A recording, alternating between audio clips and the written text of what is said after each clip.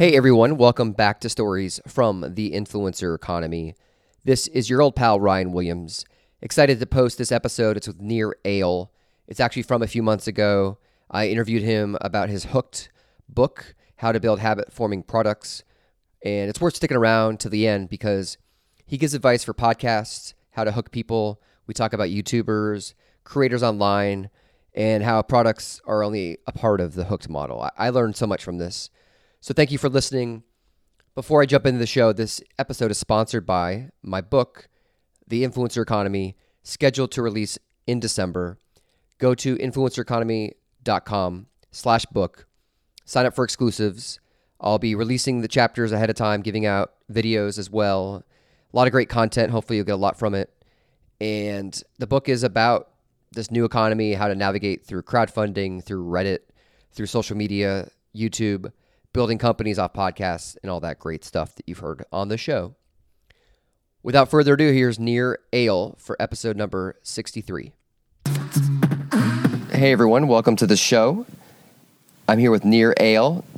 Welcome. Thank you. Good to be here.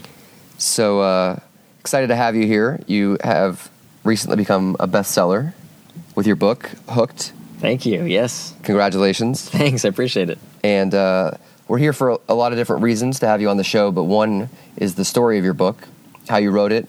You have an amazing background as an entrepreneur, but you went through the process of starting your own company, and then you wrote the book and it was a blog originally. You then aggregated the content because there was a following around it, attracted a publisher, and then here you are, a bestseller author. Another great angle that I'd love to talk about is how the book itself it's about habit-forming products. But I think your book could be applied to a larger landscape. Did you think the book would be this successful?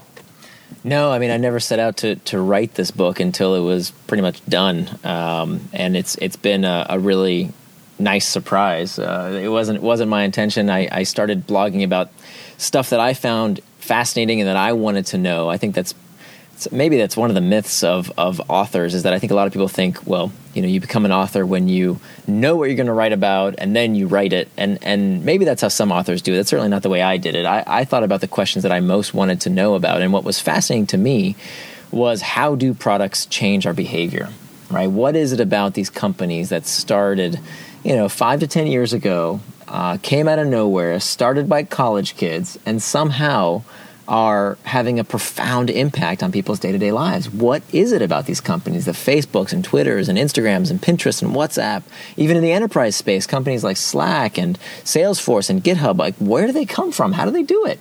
And so that's really what drove me. It was to figure out, how do these products create habits? And so I just started chiseling away at the psychology that unfortunately was kind of pent up in the ivory tower of academia. And I read a lot of books and I did a lot of interviews and, really wanted to scratch my own itch of answering my own questions around these products. And lo and behold, I was writing to answer my own questions. And then after about 2.5 years, I had enough content that my readers were asking, hey, where's the book? I want to give this to somebody. I want people to know what I've read on your blog. How do I do that? So that's when I decided, hey, we really have to make this book. And so if you could articulate the book, like, how do you explain it to your parents, or how would you make this wide and accessible to my mom, who uses an iPhone and doesn't have Twitter but likes Instagram? Right. How do you share the message of the book to people? So the core of the book is, how does one go about making a product that people use on their own? How do you create unprompted engagement using a product without a prompt, without the need for expensive advertising and spammy marketing? How do you get people to form habits around your product so they come back on their own? How do companies do that? And what's a good example of a company that you read about, you researched, that you're like, okay, this product nailed it, right, for getting us to get habits? Well, I think a great example of that is Facebook. I remember when I was at Stanford in the MBA program there, and Mark Zuckerberg came in. He was a guest speaker in one of our classes. This was in 2007. And he was, Facebook was already a big deal. I think by that point he had turned down the $1 billion offer from Yahoo, and everybody in the class thought he was a big idiot. I mean, this kid, this 20-something kid, turned down $1 billion from Yahoo.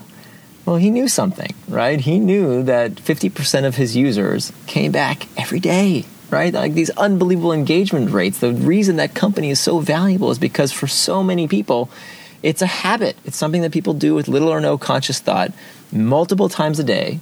And even though it started out as what many people dismissed as, nice to have, a feature of somebody else's product, something that's just like a toy, today this product is very important in people's lives. It's something that if Zuckerberg tomorrow said, hey, you know what, I've made enough money, I'm shutting down Facebook, a lot of people would have conniption fits, right? That'd be a big problem for a lot of folks. Right, so it's so addictive, it's part of our lifestyle. And so when something like Facebook permeates us, like how often do we check these products? Like is there an average stat that you found remarkable? Right. So some stats show that we check our smartphones about 150 times a day is kind of the latest stat that's circulating. But it's the frequency too. It's how frequently in a week do we check these products. And so if you look at a product like WhatsApp, which was acquired not that long ago by Facebook for $22 billion, we're in the wrong business. Well, a big reason that company was worth so much, it's not the underlying technology. The underlying technology isn't actually not that special. A lot of people could make that technology. The fact that they had that big of a user base, and that big of a user base was using that product so frequently. So 74% of the people who have that app use it every single day. I mean, that's a tremendous stat. So what's another product that you think that is exemplary? Because it's a 4-step process, correct? Mm-hmm. Right. And so your goal is to help people build the apps, and so you've gone and done some really good research and thorough. Mm-hmm. So can you walk us through the 4-step process? Sure. And just tell us, like, as someone, because I'm looking at this as a creator, mm-hmm. you can really apply the mentality to a lot of different things. Mm-hmm. And your impetus was to write around building technology products. Right. So how can this 4-step process be just applied to, you think, I think, and correct me if I'm wrong, any creative endeavor, you could potentially think about this? Well, you can certainly take a lot of the lessons from consumer psychology and the things that I talk about in the book piecemeal. So even if you're not creating the kind of product that requires a habit, and I should say, look, not every business needs a habit to bring customers back. There are lots of ways to bring customers back to your product without a habit. You can use search engine optimization. You can use advertising. You can have a physical storefront to bring people back. That's fine. Yeah. But if you're building the kind of product that requires a habit, just like the companies we talked about earlier, Facebook, Twitter, Instagram, Snapchat, WhatsApp, these companies have to have a habit. Without a habit, their business model would crumble. They require habits. So if your business model requires the habit, you have to have a hook. You have to have this 4-step process. If your business doesn't require a habit, that's fine, right? If you can support your business without a habit, that's fine. But you can still look at the 4 steps of the hook and learn from them. You can take these lessons from consumer psychology piecemeal. And so what's the vitamin theory? So vitamins and painkillers? Yeah, I love that. Right. So there's this common knowledge, and kind of what every MBA learns is that you don't want to build a vitamin. You want to make the kind of product that's a painkiller. A painkiller is the kind of product that people need, right? That they can tell you, they can articulate, stop my pain. This is the kind of product I need in my life. And that's great. There's great businesses that can be started over painkiller type products. But vitamins, even though they're frequently dismissed, vitamin products are the ones that your MBA professors and your investors will tell you, nah, that's not a good idea because it's not something that people really need, right? A vitamin is a nice to have. It's not a must have. And investors will ding you and pass on that investment because they deem it as, not really necessary. So it's not necessarily a complimentary thing. Right. It's something that is a nice to have. It's not a must have. But here's the irony of that, is that if you think about the products that we just talked about, the Snapchat and Instagram and Pinterest and WhatsApp and many of these products, they all started out as vitamins. They started out as these nice-to-haves.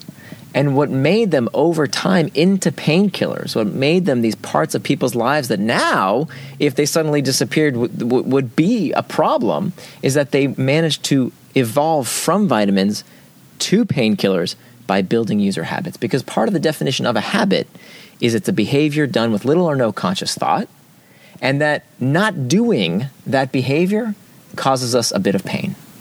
And so can you just your book is about the 4-step process, mm-hmm. and it's how many pages?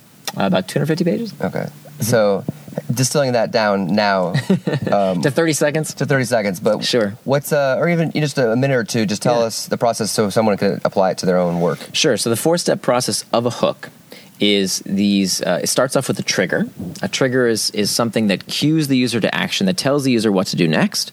And we have internal triggers and we have external triggers. The end goal of a habit-forming product is to form this association with an internal trigger. An internal trigger is a situation, a routine, a place, even a person, and most frequently an emotion that tells the user what to do next. So when you're lonely, check Facebook. When you're uncertain, you Google. When you're bored, YouTube, check stock prices, sports scores, news, right? Lots of solutions for this internal trigger of boredom. So the holy grail is to form this association, to form this link with these internal triggers in our life. To do that, we run users through this 4-step process of after the internal trigger is felt, the user takes the action, which is something that is a behavior that's done with little or no conscious thought in anticipation of a reward. So scrolling on Pinterest or pushing the play button on YouTube. These very, very, very simple actions done in anticipation of a reward. Then comes the reward itself. Many times this is a variable reward. It's something that has a bit of uncertainty, a bit of mystery involved. It comes from the classic work of B.F. Skinner around variable reinforcement. And then I love how you distilled all these scientific theories. There's nothing worse than reading a book that is written by academics and scientists that are completely out of touch with like how to articulate something to a normal person. Right. So the book, I'm not a PhD. I'm an entrepreneur. I've started 2 companies, and I really wanted to write the kind of book that I wanted to read. And I didn't want a lot of storytelling. I didn't want a lot of scientific. I didn't want to know how the research was done. I wanted to know how what the results were of the research, and how do I apply it to my business. Right? How do I build a better product? So it's practical. It's a guidebook. That's really my goal. Was I wanted to write the kind of book that somebody, a busy entrepreneur, could skip to the end of each chapter and be told, here's what you should do to build your habit-forming product. And then if they want to learn more, if they want to go in further depth, hey, they can dive into those chapters as well.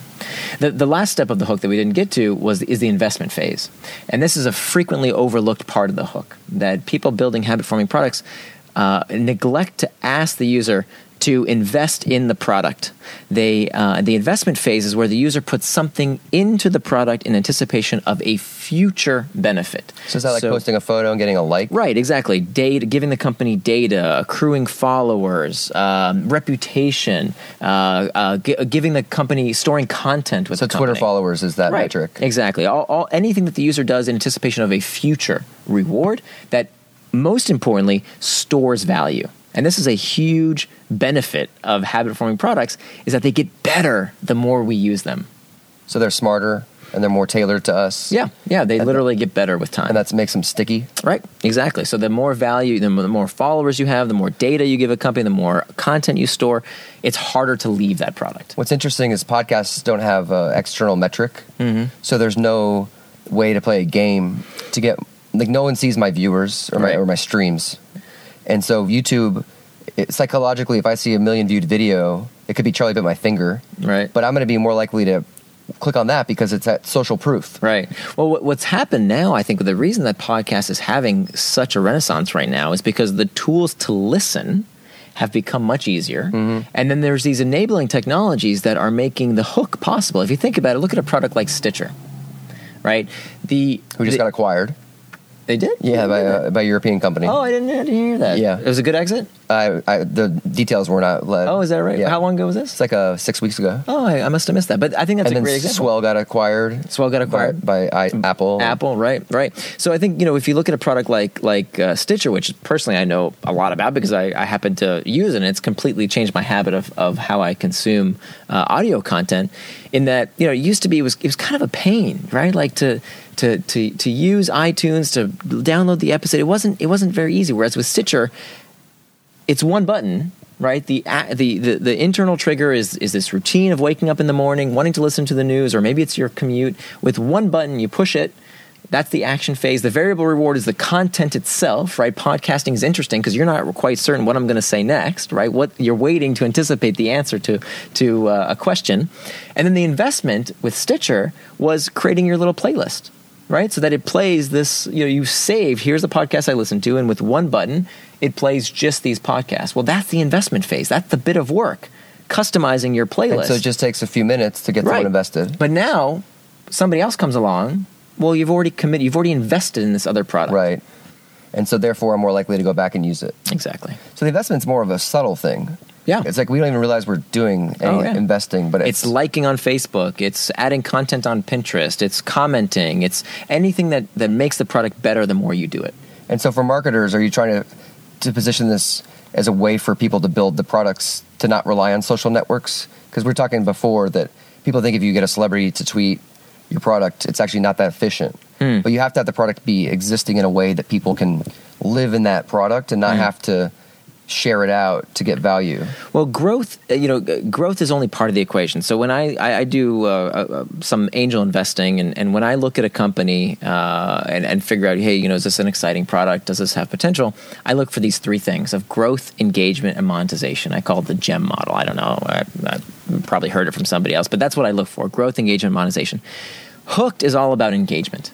It's one piece of the puzzle. Each is necessary but not sufficient. So when I look for a startup, I look for two of the three and a plan for the third. And growth, getting celebrity endorsements or getting the TechCrunch bounce or anything like that, that's terrific, but that's growth.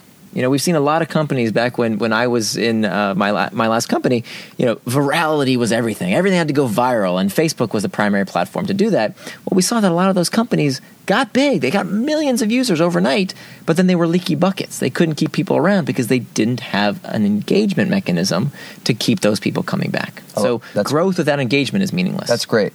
So people are so focused on growth right now. Right.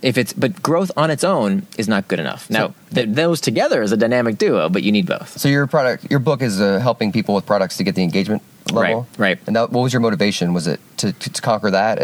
Exactly. Because you said before that we had talked that your last company, you just saw some problems with product, and that's what was the main impetus for the book? Well, from my last company, we were at the intersection of gaming and advertising, and I saw a ton of experiments, right? We worked with our client base were advertisers, it was game developers, and we would see these companies kind of come and go, and I wanted to look for the patterns. I wanted to try and figure out what it was about these companies that made some successful and some disasters. And so that's really was the impetus for this book, is after that company was acquired, my last company was acquired, I wanted to sit down and really figure out what's this deeper psychology behind what makes these products, some of them habits and some of them flops. So, and going through that process now, you're a storyteller. Would you ever imagine that your career would have taken this direction? No, I never set out to be an author. And you're fascinated by learning, and you teach. Yeah. So you have these characteristics that are, in it's the investment. You love to participate, have conversations. Yeah. So when did you realize you wanted to be a storyteller? With the blog, and we talked about reaching this high. Yeah. Where you become an artist or a thinker, and right. It's like this level that you have to commit fully. Well, there is. You have to get your family your friends on board. And yeah. Well, I took some time off. It takes a village. Yeah, I took some time off to figure out what I really wanted to do next. And I just started writing for myself, right? I didn't care if anybody read it. I just started putting stuff up there, and then I got emails from different publications saying, "Hey, can we syndicate your stuff?" And I didn't seek those people, but they kind of found me, which was great. And then it's kind of habit forming. Blogging is pretty habit forming because the variable reward of putting up content is the feedback you get. Comments. Right, yeah. It's kind of, it brings you in, right? How many comments on it and shares and tweets, and there's a lot of feedback that comes in. Sometimes people say your stuff is crap, sometimes people love it, and they tell you what an impact it's had. So do you adjust your content based on your audience? I don't write for an audience per se, but I will. I've revised much of my content because someone will say, "Hey, Nir, you didn't get this point right because think about this example." That's great. In fact, one of the things I did with the book that I think is a kind of a hidden secret is that I let everybody who was a blog subscriber at the time get access to the entire book for free. I put it on Google Docs, the entire book, which many in the publishing industry would say is nuts, right? I just gave out my book for free before it was even available, right? Dumb. But here's what it did. For those people who signed up and said, yes, I will help you with your book, they got to read the book, but the catch was that I wanted to hear what they thought. So they could literally go into my book and help me edit it. Alpha testing. It was crowd edited. And I had paid a professional editor before I put it out there. But by getting my readers to tell me what they thought of the book when it was still, it wasn't launched yet, the book became 100% better. So you crowdsourced editing? I crowd edited, right? And then they invested. Mm-hmm. So then that's exactly right. Once the book came out, they were part of it. That's exactly right. So 900 people's names. I took up the last 3 or 4 pages of the book. Everybody who helped me edit the book is listed. Oh, that's so cool. Back. And so they're even incentivized. Hey, this book I edited. That's a story they have for a job interview. That's just something unique. It's passionate. Right. They're into it, and they're not doing it for money. Right. Or at least they're keeping tabs on. I helped with this. And they want to help project. you. Right. And so you developed this great community. Mm-hmm. Mm-hmm. And so in essence, you're practicing what you preach. Right. Absolutely. How did you apply your model to the book? So that the investment phase, a book is not a habit-forming product. A book, you consume, you learn from, then you put it on the shelf and you're done. You read the next book. A book by itself is not a habit-forming product. But I use the lessons from consumer psychology and from this book in different phases, right? So, for example, that investment phase of doing this crazy act of letting people read my book before it's actually available and letting them have it for free. I did that because I wanted people to invest in the book and to put something into it. And so I love the story about how you actually got approached by a publisher and they read your blog. Mm-hmm. And then the blog content became book content, which is another counterintuitive approach to a publisher. Be like, never put anything online because you give away your ideas. Someone else can write your book. And it's a backwards model where you're like spending a year and a half writing a book to put in a bookstore. Yeah. Where you actually had the content over time. You said before you didn't even research the book case studies for the book.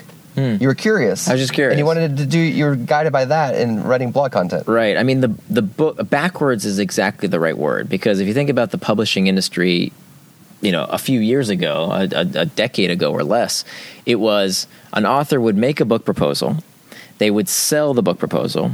Then the book would come out in print, then in paperback, then, maybe eventually some e-format when that was made available at some point in time. Well, I did that exactly backwards. Yeah. Right? Like I first it was the blog, then it was the ebook, then I self-published, then I got picked up by a professional publisher, and now it's in bookstores, and now it's a bestseller. But that model for me worked really well because I could constantly revise and tweak, and it never felt like a job. It never felt like a career. It was just following my own curiosity. For an author, curiosity is rocket fuel, right? Like that. I don't know how to work on a project that I'm not genuinely curious about. If I'm not curious about the topic, there's going to be no way my readers are going to be interested in it. No one's going to be into it. Right. And so that's why you write, because you are passionate, you're into it. That's right. And so you put the book on Amazon and you self-published it. Is it more or less the same book that you self-published that became the final? It's almost exactly the same. There's some few tweaks that we found. I call them versions, right? So it's version 1.2, 1. Whatever. So something like the editing phase from the crowd was the most important step. That was probably the most important step. Yeah, and like I said, I had it professionally edited before. Like I paid somebody a bunch of money to help me edit the book, and we still found mistakes and we still found improvements, and it got 100% better by having the crowd help me with that. And what was it like when you saw it in a bookstore? How did you feel? Oh, that's awesome. Actually, just today, I saw it for the first time in an airport bookstore, which was to me like, I said to myself a year ago, oh man, if I ever got into an airport bookstore, that would be awesome. That's it. And I just took a picture of it today, actually, and it's an amazing feeling. It's really, really cool. And the process you took really was doing it yourself. And you didn't really have the end game of a publisher. You would obviously love to have gotten it in an airport. But you just created. You were into it. You were passionate. Right. You're creating weekly, regular content. Yes. I can't.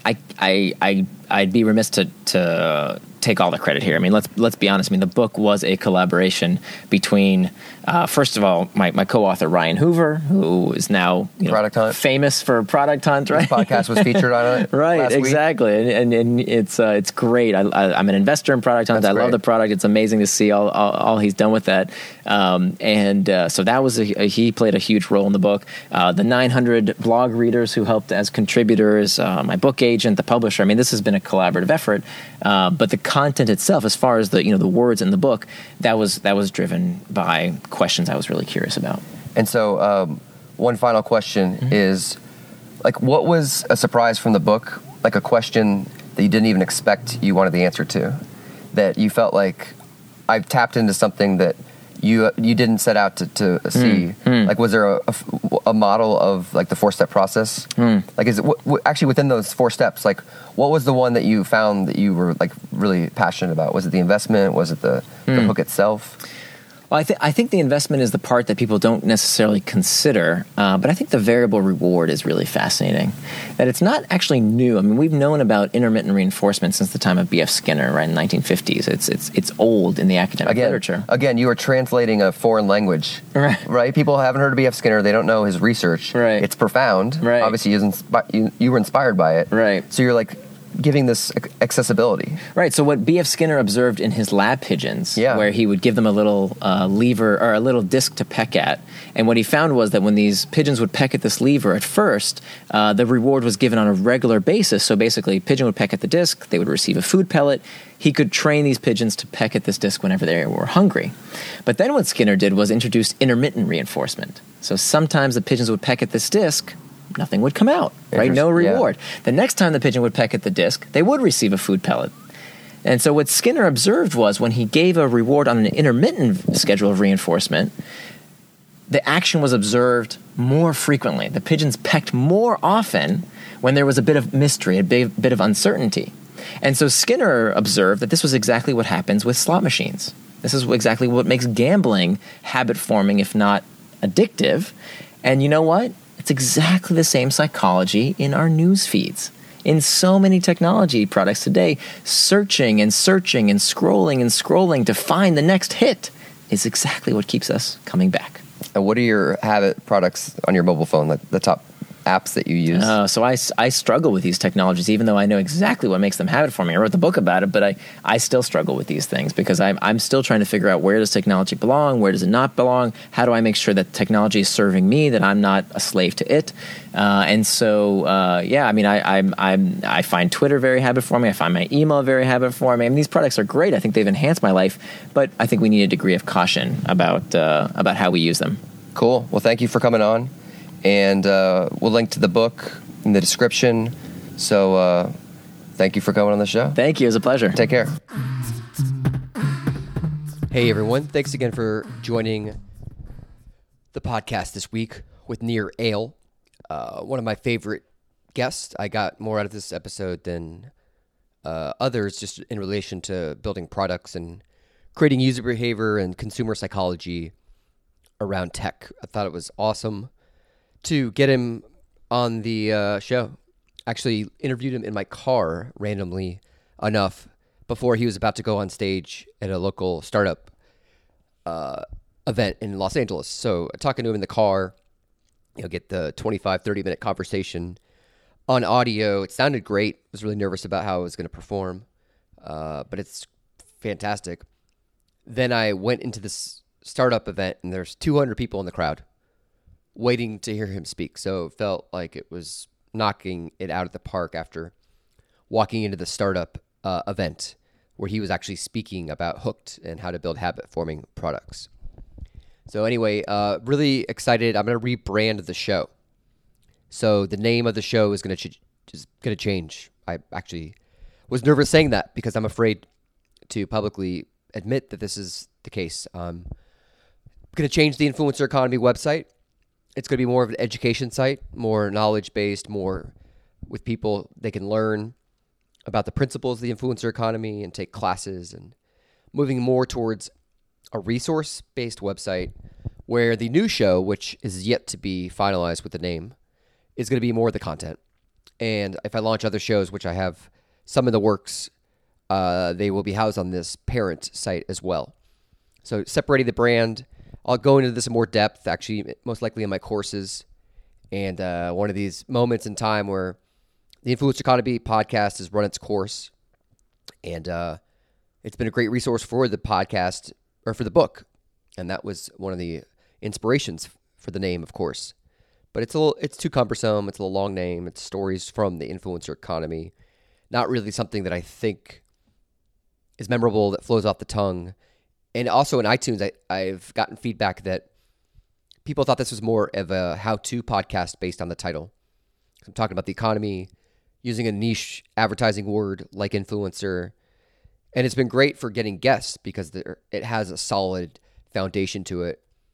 But with iTunes and Discovery and podcast networks, it's ultimately leaving a bit to be desired because this is more of a story-driven show. It's more about people. And we're not talking about traditional business. We're talking about values you have that you put out into the world that you can ultimately make money from and you can ultimately monetize. But having the right values gives you positioning to earn more income. But we're not here to give you a guide to $1 million.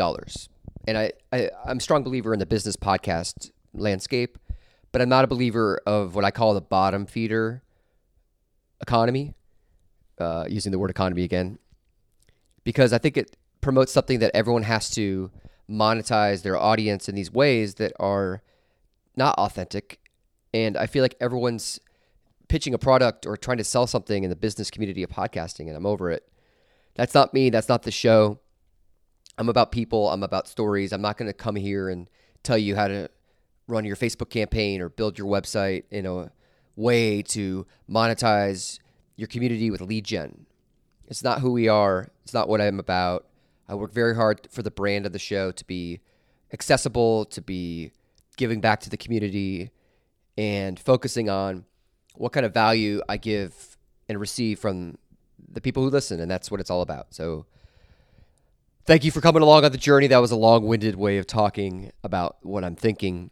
Never verbalized this out loud, so forgive me if I'm stumbling along the way.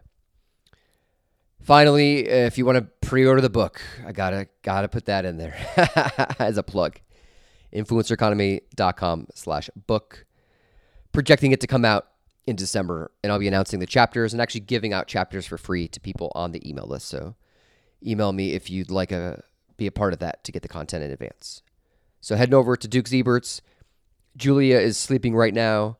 She was tough to put down today with the in-laws, and I did nap time in the afternoon. She's now about 22 months. Read her a bunch of books about the beach and about other aspects. I don't know what I read her about. It was just kids' books. So read her, napped her. We'll get up, hang out with the in-laws, and heading over to Duke Zeberts for some chicken in the pot and maybe some matzo ball soup with Julia.